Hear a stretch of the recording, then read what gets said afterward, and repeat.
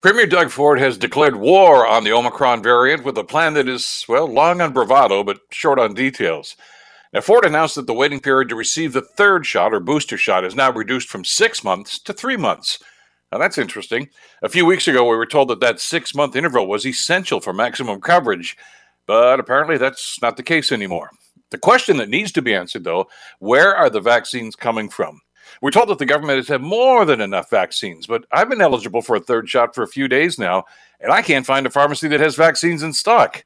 Should have been here last week, they tell me, but, well, nothing so far. I'm told there are lots of other anxious people who want to get the jab, but can't seem to find any. If we have supply problems already, how are they going to handle the large influx of vaccination requests due to this shorter wait period? Look, we're glad that the government is being proactive about the troubling rise in Omicron cases. Vaccinations and handing out free rapid test kits seem like a much more effective way of dealing with this new variant instead of another lockdown. The demand is certainly there, but if the supply doesn't match the demand, we've got a big problem. I'm Bill Kelly.